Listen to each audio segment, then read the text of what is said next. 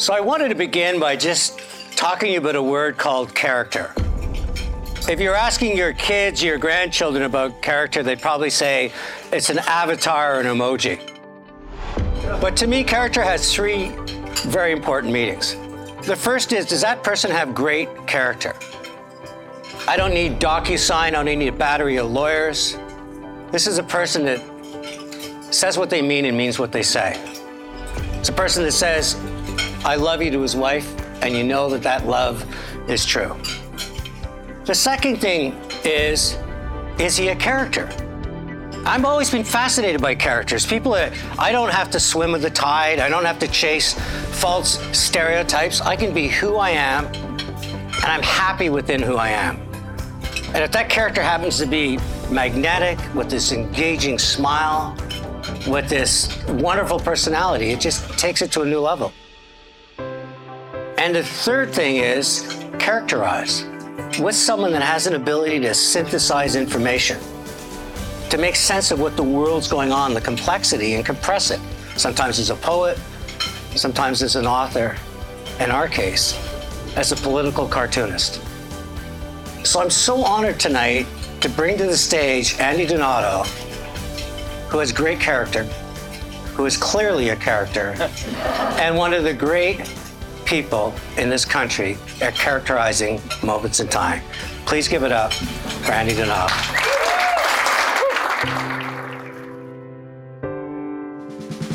This is Chatter That Matters with Tony Chapman, presented by RBC. I do this for a living, but I've never actually been interviewing somebody in the Taylor Swift category. Now, the second you were announced as the speaker series, you weren't only just sold out. I had people on the golf course, and you've seen me golf, I'm not a great golfer, in the middle of a swing, coming at me saying, can you get me into Andy's event? What makes you so popular? I have no idea. I'm just an ordinary guy that likes to draw and paint. That's as far as I'm concerned. But yeah, I mean, you're not just a lousy golfer. Yeah. You're not just Taylor Swift. You're almost in that Madonna and Drake. As soon as we say Andy at the Hunt Club, everybody goes, I love Andy. So Andy, I want to take us back to Andy as the kid. You grew up where? Scarborough. Well, I was born in St. Mike's. Lived in Toronto for a year and then moved to Scarborough. My dad was an Italian immigrant and opened a grocery store. And that's where I grew up. Catholic, so not necessarily birth controls in your repertoire, your family. How many siblings? Oh, just one sister. Wow. God love her. That's a busy grocery store. A year and a half older than me. And she's going to be moving into an old age home pretty soon. And I'm glad I'm not. So when we were talking earlier and you said that one of the things that you fell in love with at an early age was comic strips. You never really quite finished it. You kept redoing it, but take us back to that time and where did that pen and paper all began? It was just because I was interested in art and drawing. Love comic strips. I invented some horrible character and I would draw these strips, and the Scarborough Mirror was a paper that was in Scarborough.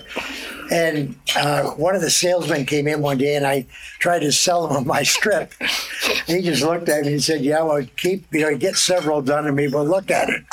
The problem I had was that I would, as I drew the strips, I'd get to about the third one and it was so much better than the first one that I'd scrap it and start over again.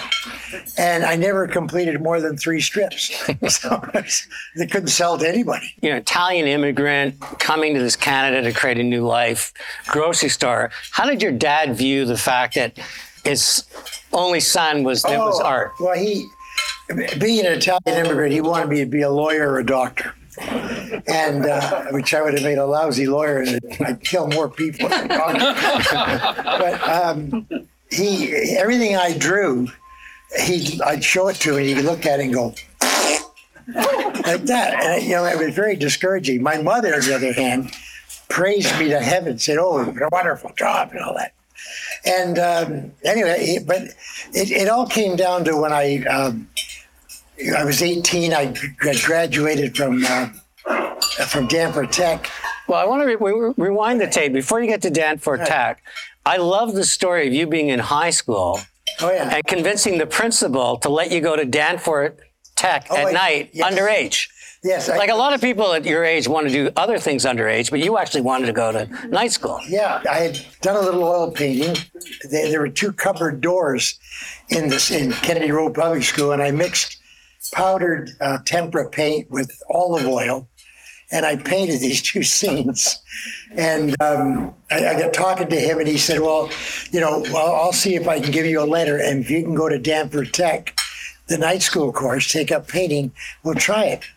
And they accepted me. I think I was 12 or 13. And I walked into that class, and everybody kind of looked at, what's this little punk doing here? They were all older people. And that's how I started. I started doing, now I got to admit, every once in a while, I'd go by the Allenby show where there'd be a good movie on. And I'd skip night school and go to the movie. It's about time. First time I've ever said that. It's about time we give this confession, because a good Catholic it's been 50, 60 years longer than you should have. Good at Catholic. Okay. So now you end up going to Danforth Tech. Yeah. But in grade 10, you realize that your incredible art skill also comes with quite lacking spelling skills. You do a poster for the zoo. But actually, before I just started at Danforth Tech, and I'd seen this poster for Visit the Toronto Zoo, and a beautiful picture of a giraffe that somebody had painted. And I thought, wow, that's what they do here. I got to do one of those. So I went home, got the illustration board and everything, and I did a poster up for Visit the Zoo. Took it into the teacher, said, is this any good? And he looked at it and said, yes, very good. But Visit has 2 eyes in it. That's it. And ever since then, I've been a terrible speller. Just think what you would have accomplished in your career if Grammarly had happened in your early age. Yeah. And Danforth Tech, you graduate, but you're still a little bitter at the place that you graduated. When I was in 4th year, I had 3 things I wanted to accomplish. One was design the yearbook cover, which I did. The other one was be the first one in the class to get a job outside, which I did. And I missed standing first by 0.5%. What the hell happened? You're such a failure. It was the spelling. And so let's move now on to your career, because you were the first to get a job. Yeah. And I love the story about, because one of the great things about your personality is that you almost remind me sometimes of Columbo. If you remember the TV show Columbo, he wanders in and you kind of think he's just innocent. And next thing you know, he's solving the greatest crime. And it seemed like throughout your life, you look like you're bumbling into these amazing jobs. Let's start with the first one at Eaton's and how that came about. Easter Monday, I packed up my big sample case and went downtown, went into Eaton's, talked to the art director. He was looking at my samples and he said, you spelt that wrong. Another spell. Then he said, I can't use you. Go over to branch stores. And I went over to branch stores and they said, okay, we like your work. $22 a week is what we pay you. And he said, but since you've been to school, well, we can start you at 35. Well, I thought I died and gone to heaven at 35 bucks. My father was paying me $2 a week in the grocery store. So then I couldn't. Did you go to him like they used to do you? Yeah. No, the deal was when I got the job, first thing he did was he went out to West Hill where 2 of my teachers lived and got them together and said, he's got a job at Eaton's. I want to send him to the art college. And they said, take the job at Eaton's. You'll learn more. And I said, okay. So that was settled. They said, okay, now it's $15 a week board if you're living at home, or you can work in the store when you come home from Eaton's 2 hours a night. And that saved me $15 a week. I did that. A year later, he came to me and he said, do you like what you're doing? And I said, I love what I'm doing. He said, good, I'll sell the store. because he wanted me to take over the grocery store, which I hated. I hated it. How did you feel walking into that? I mean, an artist to me is always seeing this expansive world, and we talked about your characterization of taking the expansive world and compressing it. It must have been a prison going in that grocery store for you. No, the problem with the grocery store is I didn't mind serving people. That was fun. There were jobs that I had that I hated. It was getting potatoes out of a sack, putting them in a bushel, and then putting them into 10-pound bags. I hated that job.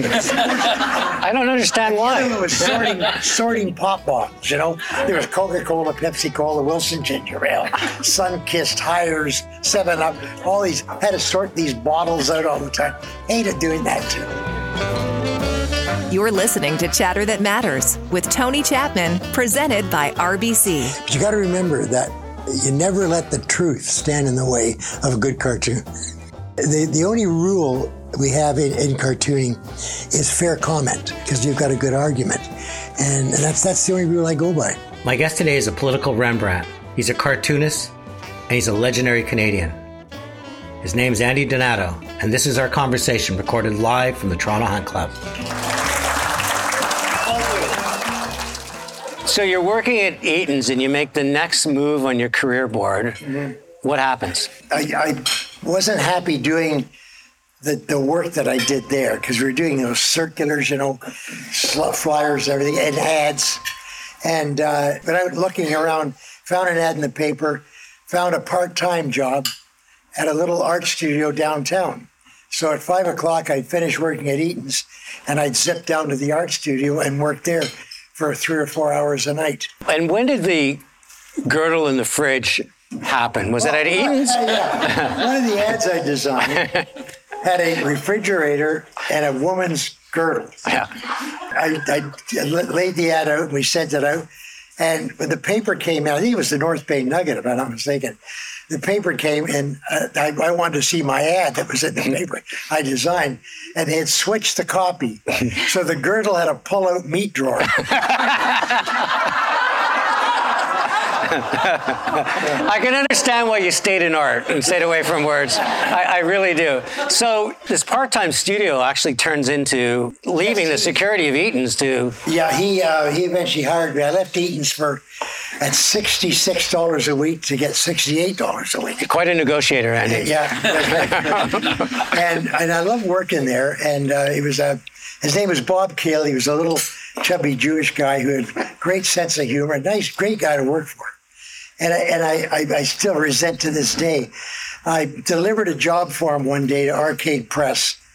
And Julie Shapiro, another chubby little Jewish guy, said, "What are you doing working for that guy for? You could be on your own and making more money and would pay your car expenses and all that."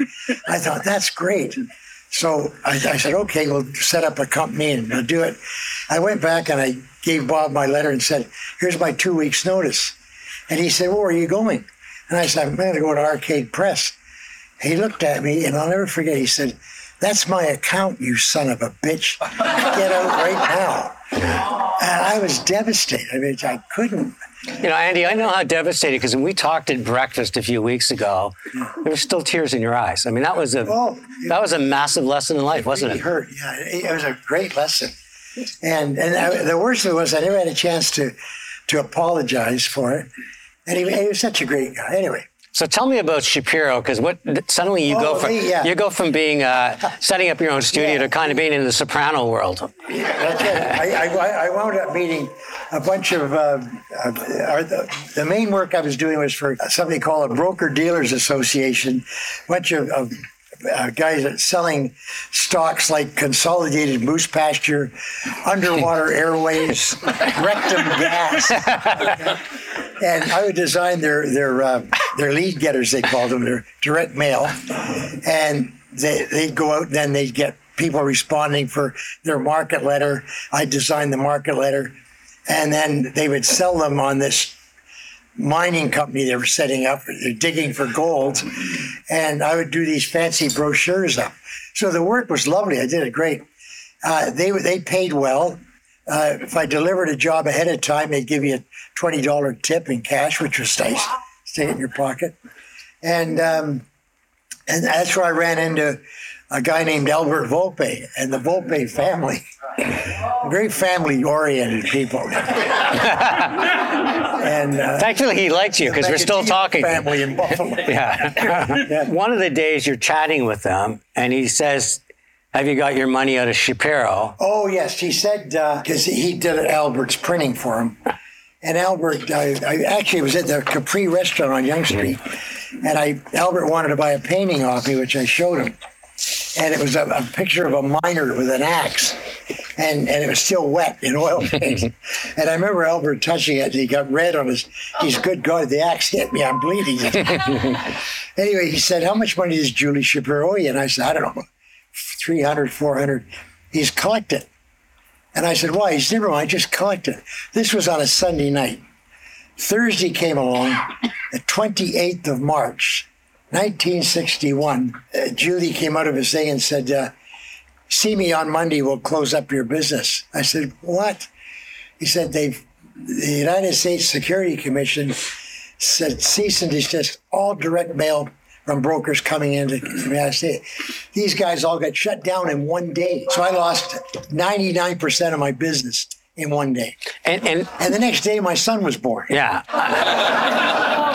And wait a minute, I went home and got to open the mailbox up, and I had a letter from OHIP saying, because you were late sending in your payment, we can't cover any medical set for 3 months. No. So I had to pay for his birth in the hospital and the doctor.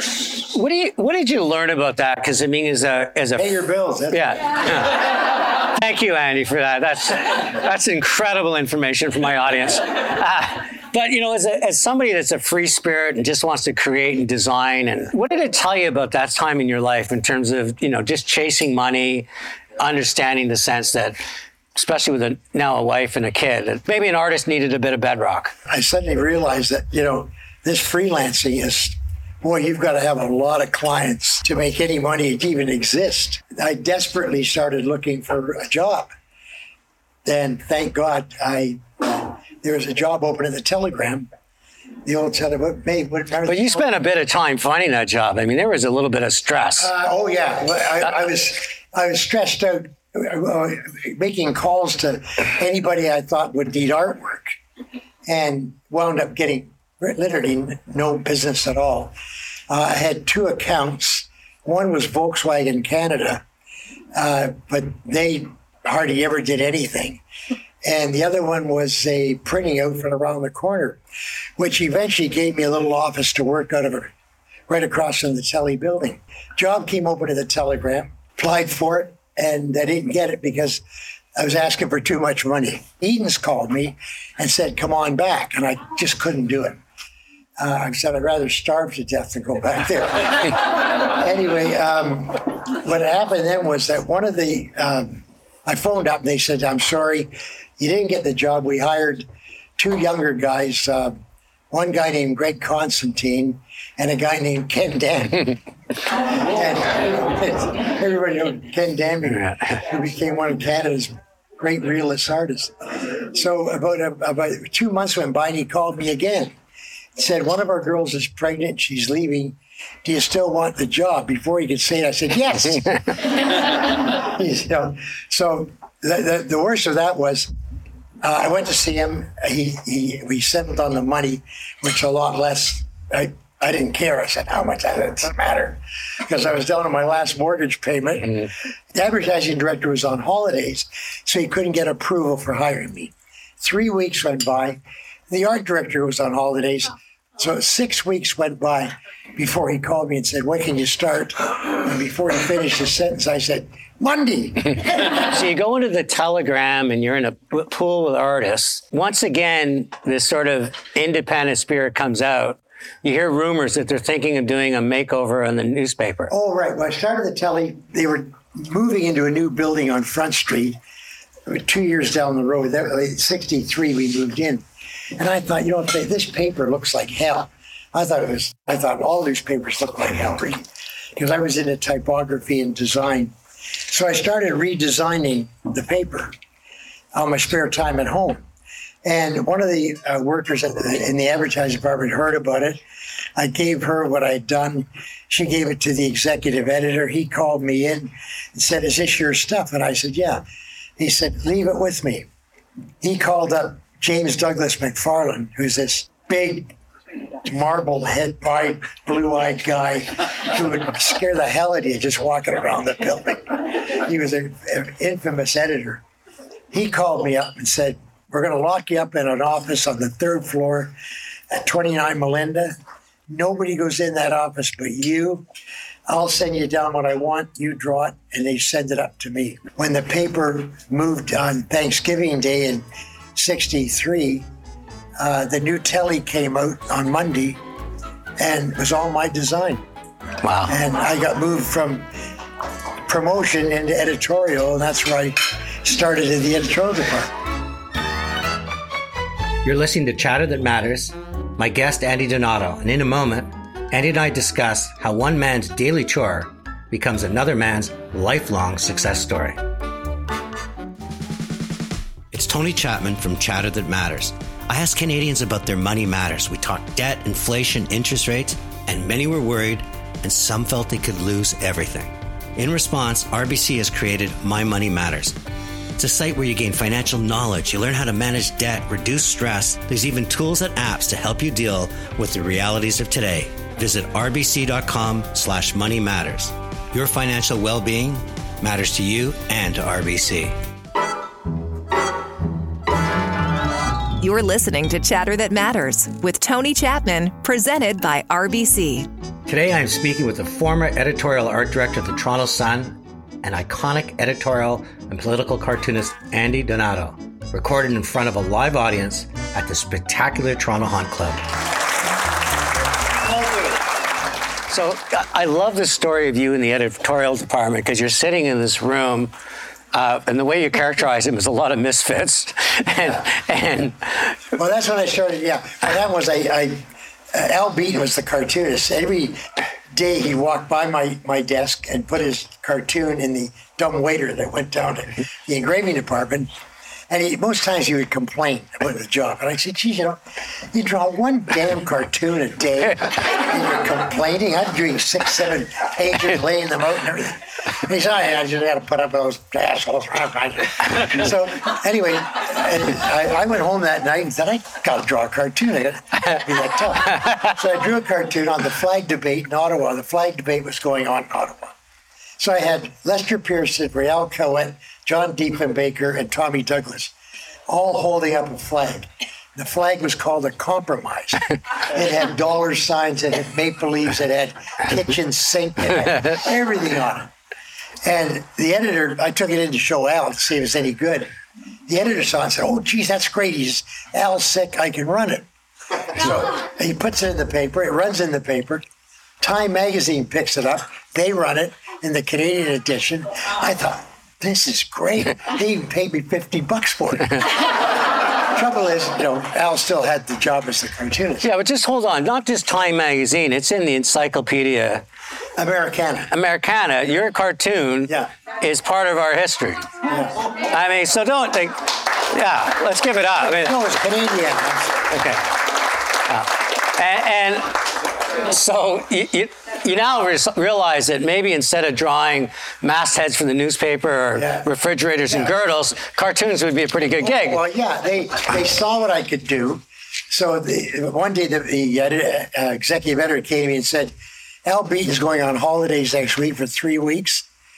You're drawing, you're filling in." And he said, "Just come into the editorial meeting, make sure you're wearing a jacket and tie and with the editors, and bring in 3 or 4 ideas." I thought, oh my God, it's bad enough getting one idea for a cartoon, 3 or 4. So I'd come in at 9 o'clock in the morning, I'd be feverishly working, trying to come up with, and I got to tell you, I knew nothing about it. I couldn't tell you who the prime minister was. Anyway, I started drawing these rough sketches, and I'd go and sit down at the meeting, and Bassett would come in. He was, Bassett was like 6'6", and he had a voice that could blow you out of the room, and he was just frightening. And I have to stand there and hand him these little cartoons. Anyway, I survived all that. But hold on, Bassett, he never picked the cartoon that you thought he should pick. I would do 3 or 4 sketches. And I'd put an X on the one they're going to pick, and I'd put a 0 on the one. That was the best cartoon.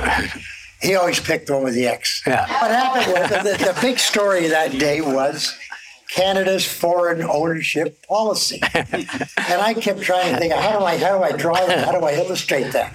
And honest to God, it was 8 hours later, I thought, I'll just draw a blank square there. So I took it in. I mean, Worthington looked at it and said, what the hell is that? And I explained it. He said, yeah, great, we'll run it. Yeah. And we ran it. We got a lot of comments on it. And Joe Clark's mittens. Yeah, when he lost his luggage in Africa, I think. Anyway, I had to do a cartoon on that. And right at the last minute, I drew the idiot mitts on it, and that was it. It stuck to him like glue. Yeah, the mitt's like a kid. Yeah, a kid, because and by the way, he spoke to a bunch of cartoonists in Edmonton a few years later, and somebody said, "Who do you want sitting next to you?" And he said, "Donato and Peterson." Peterson was our cartoonist in Vancouver, and we sat down, and he got up to make a speech, and he said, "I just got to tell you." He says, well, it's like getting up every morning and opening up the newspaper and seeing those goddamn mittens. So But he was a great guy. Andy quite possibly put up the first sequel in a cartoon because a little while later, Pierre Elliott Trudeau's plane is hit by a truck on the tarmac. It's kind of funny how the Trudeau's in the planes, but anyways, that's another. And the cartoon that you did was... Oh, I did the plane with the damaged wing. And the bus that hit it. And the security guy is saying, well, you don't know who was driving the bus, but we found these, and he's holding up the You've gone on and won so many awards, including Cartoon of the World, and so just incredible accolades. Is there one cartoon that stands out for you that said, you're going to outlive all of us, but if there was ever a tombstone and a cartoon of you on it, what would it be? The flag at Iwo Jima. That I think he may have it, where they're raising the flag, and I won. I submitted that to a national newspaper award, and it didn't win, but they won best editorial cartoon in the world. Yeah, that was my all-time favorite. Yeah. So that's it right there. Yeah, that's when remember the Americans were taken hostage in Iran, and that was the Ayatollah Khomeini. And it was called The American Dream, which I think is underneath it, yeah. I want to just shift a little bit because I talked about your character, and there's not a person in the Toronto Hug Club that doesn't hold you in the highest regard. And you should be very proud of that because that's something that's earned over many handshakes and many beers and stuff. But I want to talk, you're wearing the shirt of a very talented artist. It's the love of your life. And I want to hear a little bit about, oh, there she is over there. I'm sorry.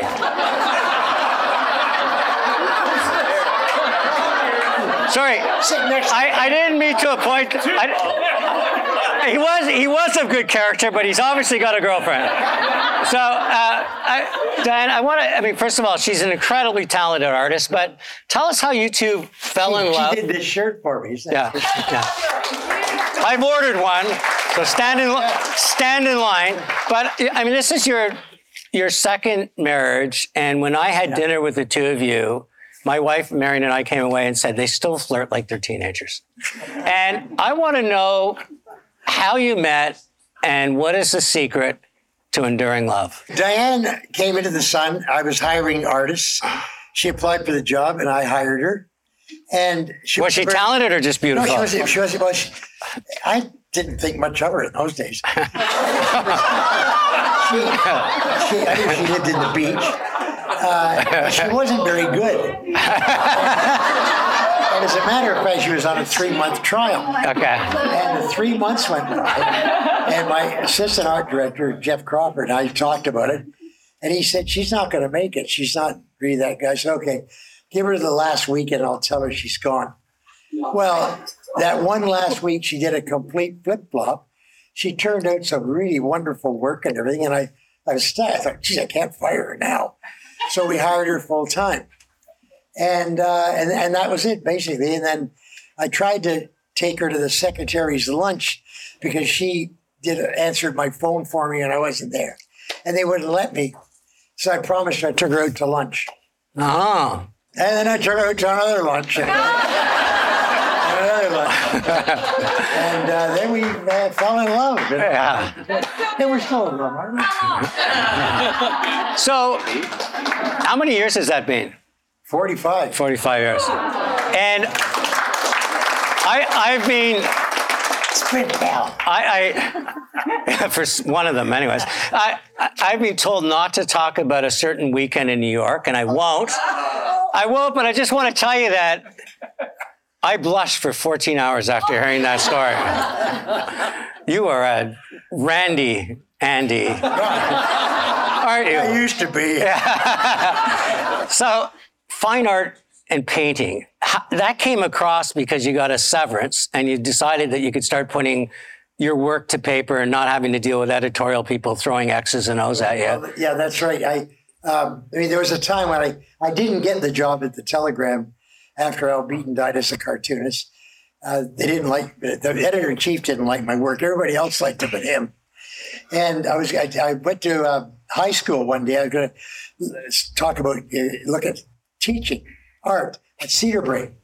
And I was standing in the hallway waiting to talk to the principal, and the bell rings and all the doors open and all these young ladies are coming out in miniskirts. And I said, "This isn't for you. don't you don't want to teach anything." So I didn't. I went back. I started. Is that the only time you've ever listened to your angel? Yeah. Yeah. Okay. Yeah. I started doing cartoons for the Windsor Star. Yeah. And that went on for about a year or so. But the painting, I mean, that came... Yeah, well, I was painting at night at home. And then I had an art show at the Car Gallery in the Colonnade on Bloor Street. And it sold out. So I thought, gee, that's good. Then next year I had another art show. It sold out. And I thought, this is great. And then the telly closed. I thought, well, I've made money off my art shows. I got a bit. I'm getting money from a severance. I could go a whole year without worrying about money. I can just paint for a living. And of course, then I get called into Creighton and they're going to start a newspaper, and that was it. And what happened there was that the money was all set up. I went, the Thanksgiving weekend was coming up, and that was the deadline for the guys to come up with the money to start the paper. They didn't come up with it. So Thanksgiving weekend, 1971, I said, that's it. I'm going up north to paint. I'm going to be a full-time artist. I came in Monday morning. Creighton's waving at me like crazy, my publisher.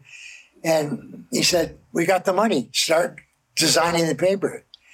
Peter Worthington, the editor, phoned Eddie Goodman, top lawyer in Toronto, great conservative. And he raised $500,000 over that weekend. And that's how we started. Any regrets? Because that's a tough, when you've made a decision over a weekend, I am going to become a full-time artist. I am my own boss, like your dad was in the grocery store. And you show up on Monday and going, get back to work. I was so excited about the paper. Yeah. Starting the paper that I didn't mind. If it had gone the other way, I would have done it. I wouldn't be where I am today, painting for a living. I don't think, anyway, because it's a tough market to sell paintings. The newspaper just excited me. Well, first of all, because I was still going to be drawing 2 cartoons a week, and that's what got me excited about doing that. You're listening to Chatter That Matters with Tony Chapman, presented by RBC. It's really funny. The bird, I was drawing a cartoon one day, had a tree in it, and I just drew the bird up in the tree. And I never thought anything of it. But I thought that kind of cute. Because there were a lot of cartoonists that Yardie Jones had a cat. I just kept drawing the bird every day in the cartoon on a necktie or for about a month, I guess. And then one day I forgot to put it in. The switchboard lit up. Everybody wanted to know where the bird was. My guest today is a political Rembrandt. He's a cartoonist, and he's a legendary Canadian.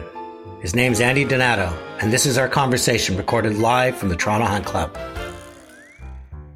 Andy, as we sort of wrap this up, I want to know, is it DNA or is there a secret for you to be forever young? Because I'm talking to somebody in their 80s who has got so much passion. Your eyes are shining, someone of immense character, a character that also characterizes.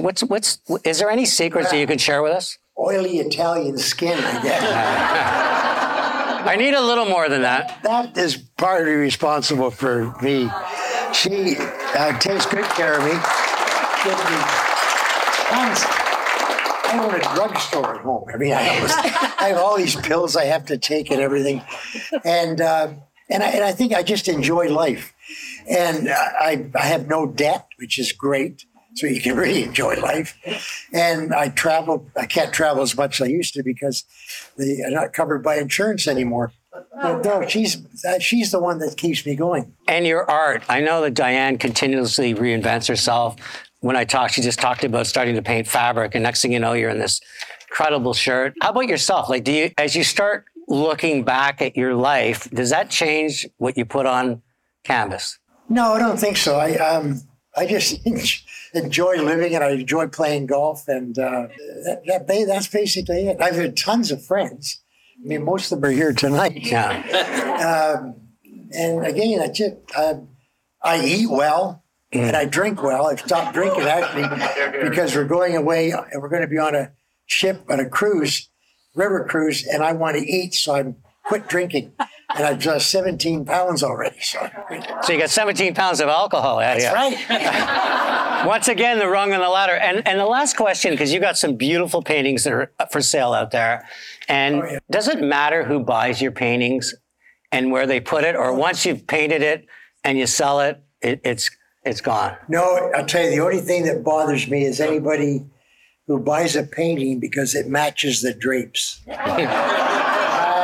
don't like that. Painting will look good everywhere. I paint, everything I paint is just strictly feeling. You know, like the Hunt Club ones, I walked this up the 9th in wintertime, and it's all just a feeling that you get when you look at something and you rush home and try to put it on a panel, paint it. That's basically it. And during the winter, when I can't play golf, I spend all my time painting. Yeah. Always trying to come up with something new. I'm working on a new project right now. But the thing I miss the most is when I had my house, I had a little workshop in my garage. I could go out there and build putters for putting. As you see, me have a long putter. Couldn't buy them way back then. I started making them. Over the years, I made over 100 putters. They're all thrown out now because they never worked that well. But no, that's it. That's really it. Yeah. You know, Andy, I always end my show with my 3 takeaways. And the first one is you just radiate humanity. I mean, I loved getting to know you when we had breakfast, when we had a chance to have dinner together, and tonight, that you just are something we should all aspire to. You love life. And you love everything about life, and you don't get caught up in the negativity and all the things that are wrong. You focus on what's right. And I think that's an important lesson for so many people. The second thing is your love affair. But you know, it's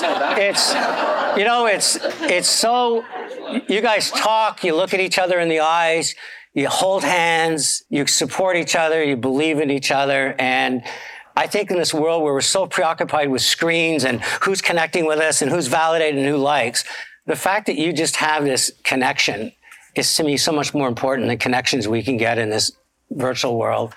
And the third thing is that you're a gift to Canada. Like, I think what you've done, the prime ministers that have talking about you,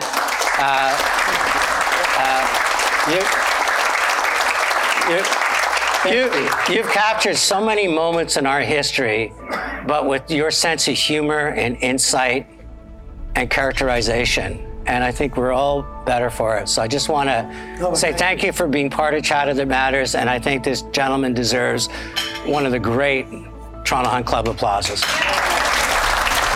Thank you. Thank you. That was a great interview.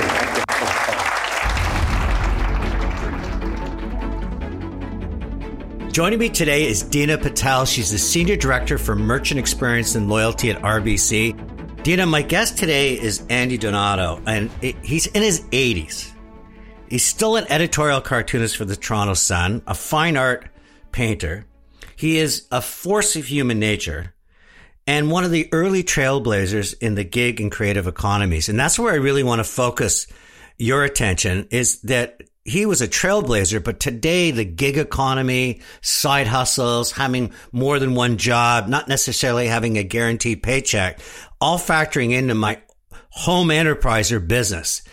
Is that the type of client you're interested in at RBC, or you're more interested in someone that just has a secure paycheck? No, Tony, you're absolutely right. And what an amazing creator that Andy is in his storytelling and the way that he captures the attention of the crowds. Now more than ever, we're seeing that people are leaning forward into what they could be doing from a gig economy, from a side hustle, and creating businesses of their own. Actually, RBC just launched an SMB, a small business poll with results that were really featuring in Canada this uptick in people wanting to spend more time doing entrepreneurial things and having side hustles.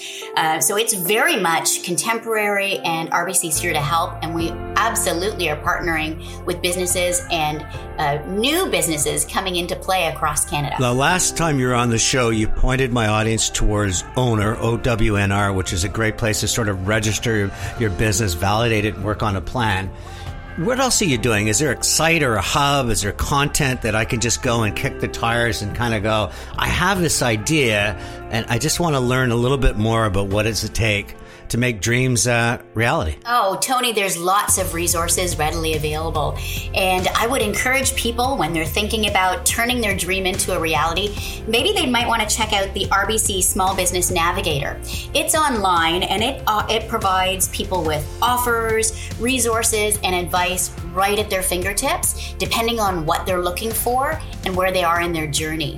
And I also want to comment, we've also got education. If there are people that want to learn a little bit more and understand more, we're doing, we have a program called the Founder's Journey. And it's in partnership with Western University, where we offer free online education, readily accessible, if you're interested in spending a little bit more time and learning a little bit more so that you can jump into something and make it real. Dina, I hope they bottle your energy across the bank, because you just have so much passion and enthusiasm for what you do. And I thank you for being on Chatter That Matters. And I want you to know that I will be knocking on your door many times, because I love sharing stories of small business heroes, and you're certainly someone that loves to support them. So thank you for joining me in Chatter That Matters. Thank you, Tony. I really appreciate it, and I look forward to the next opportunity to chat again. Chatter That Matters has been a presentation of RBC. It's Tony Chapman. Let's chat soon.